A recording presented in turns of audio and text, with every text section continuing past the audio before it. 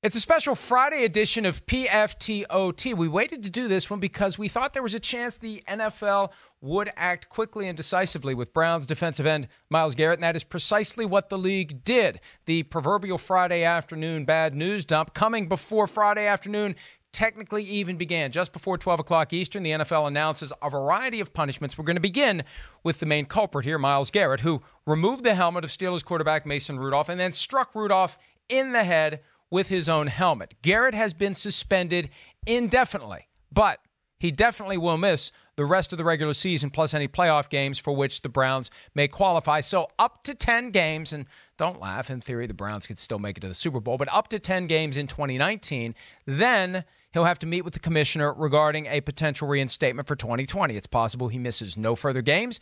It's possible he misses 4 games or more to start the 2020 regular season. And it is possible that whether or not the Browns make the playoffs, the games he would miss in 2019, maybe if he misses a playoff game or two in 2019, that is 1 or 2 fewer games he would miss in 2020. But either way, Garrett's punishment preliminarily has been set at a minimum of 6 games, and he will have the ability to appeal that decision. More on that in a second, though. For now, the cost to Myles Garrett.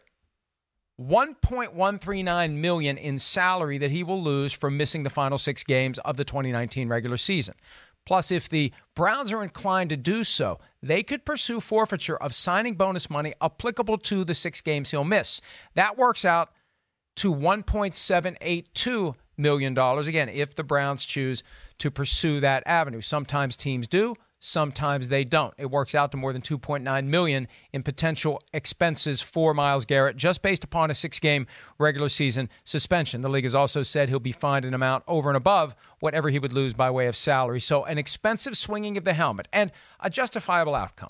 Something like this had never happened before in the NFL. And you think about all of the dirty moments we've seen, all of the unfortunate incidents that went beyond the boundaries of a given play. To remove someone's helmet and actually strike them in the head with it is a criminal act. And I don't believe that Myles Garrett will be prosecuted, but he could be. And if this had happened in Pittsburgh instead of Cleveland, maybe he would be. Because let's remember, prosecutors are publicly elected officials, and prosecutors have a wide degree of discretion when it comes to who they will charge and who they won't charge. But in a case like this, the evidence of an assault is open and shut.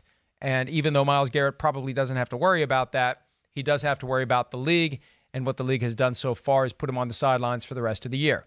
He can and possibly will file an appeal that would be heard by either Derek Brooks or James Thrash. They are the gentlemen who are jointly appointed and compensated by the NFL and the NFL Players Association to handle appeals for on-field misconduct. Now, sometimes you get the feel when you are an independent arbitrator that even though you truly can exercise that objectivity, one side feels more strongly than the other.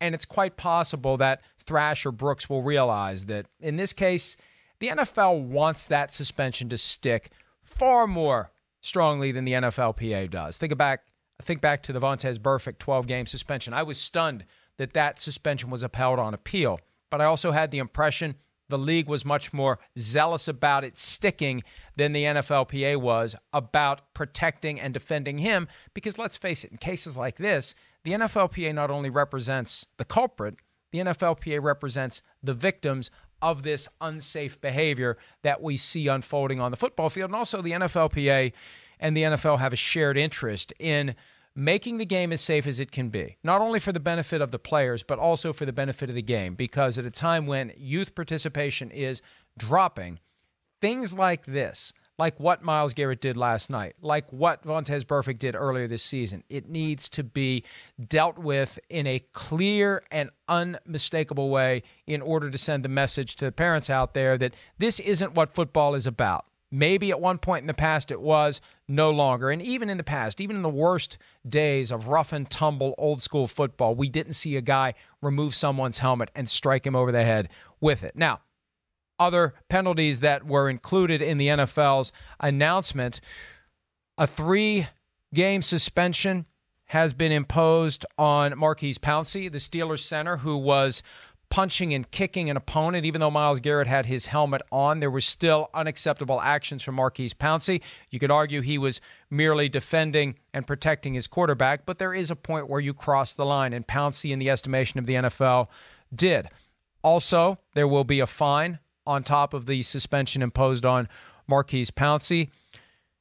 Larry Ogunjobi of the Browns has been suspended for 1 game and fined an additional amount for unnecessary roughness, specifically shoving an opposing player to the ground during an altercation. So 3 players have already been suspended. Additional discipline for other players will be forthcoming, according to the league's announcement, through the standard accountability process, including those players that left the bench to enter the fight area. That means most likely fines will be suspended on various players who did get involved in the fight. And on top of everything else, both teams have been fined $250,000 for this overall incident, which marred not a great game, but a game that was about to end without any significant incident before there was a significant incident, one of the most significant on-field incidents that we have ever seen. Also, the Cleveland Browns have issued a statement regarding the situation. This comes from owners Jimmy and Dee Haslam. I'm going to read the whole statement, and I'm going to give you my thoughts on it. Here's the quote from team ownership. "We are extremely disappointed in what transpired last evening at the end of our game. There is no place for that in football, and that is not reflective of the core values we strive for as an organization. We sincerely apologize to Mason Rudolph and the Pittsburgh Steelers. Myles Garrett has been a good teammate and member of our organization and community for the last 3 years, but his actions last night were completely unacceptable. We understand the consequences from the league for his actions." Okay, that's fine. It sounds good.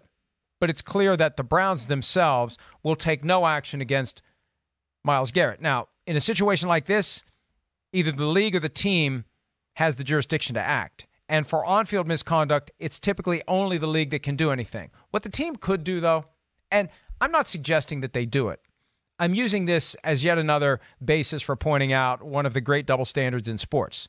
The team could cut Myles Garrett without question.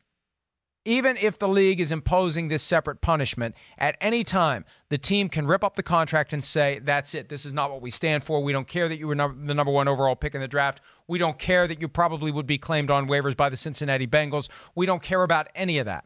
All we care about is what's right and what's wrong, and what you did was so wrong, you have forfeited your privilege of being a member of this team. But they're not going to do it because it's Myles Garrett. If it had been a backup offensive tackle that did this, that guy would be cut. If it had been anybody other than one of the star players on the team, that guy would be cut. What I always say in situations like this, excuses are made for the stars, examples are made of the scrubs. And the Browns have provided us with an example of both extremes within the last 24 hours. Because just yesterday, they cut receiver Antonio Callaway, a 4th-round pick in 2018, who, God forbid, has smoked marijuana on his own time and is facing a 10-game suspension from the NFL. Well, the Browns decided it was time to cut the cord on Antonio Callaway and move on. Now, if Antonio Callaway was a superstar player, they wouldn't have done it. I mean, let's just flip it around. If Callaway had done what Garrett did, Callaway still would have been cut. And if Garrett had done what Callaway did, Garrett would still be employed. That's how it works in sports. That's how it works in the NFL. And that's how it works with the Cleveland Browns. What Myles Garrett did was completely unacceptable, but we're not stupid. We're not going to cut the guy who was the 1st overall pick in the draft and who had shown signs this year of the level of ability that can make him one of the best defensive players in all of football, because eventually someone would give him a second chance. We'd rather that second chance be with us, because the last thing we want is to see Myles Garrett as a member of a team other than the Cleveland Browns, putting in place the foundation for a potential Hall of Fame career with the kind of redemption that would flow from the ugliest night of his professional career. That's why the Browns did it. Any other player on the roster who doesn't fall into that superstar category probably ends up being a guy who clears out his locker and is ejected from the facility the next day. And again, I'm not saying it's right or wrong. I'm just saying this is a prime example of how it works. And the Browns have given us in one day Antonio Callaway out, Myles Garrett still in, even though he is subject to that suspension for the balance of the season and possibly more time missed in 2020. That's going to wrap up this special edition of PFTOT regarding the ugly incident that unfolded on Thursday night in Cleveland. For more updates on this and all other issues regarding the National Football League, check us out around the clock at ProFootballTalk.com.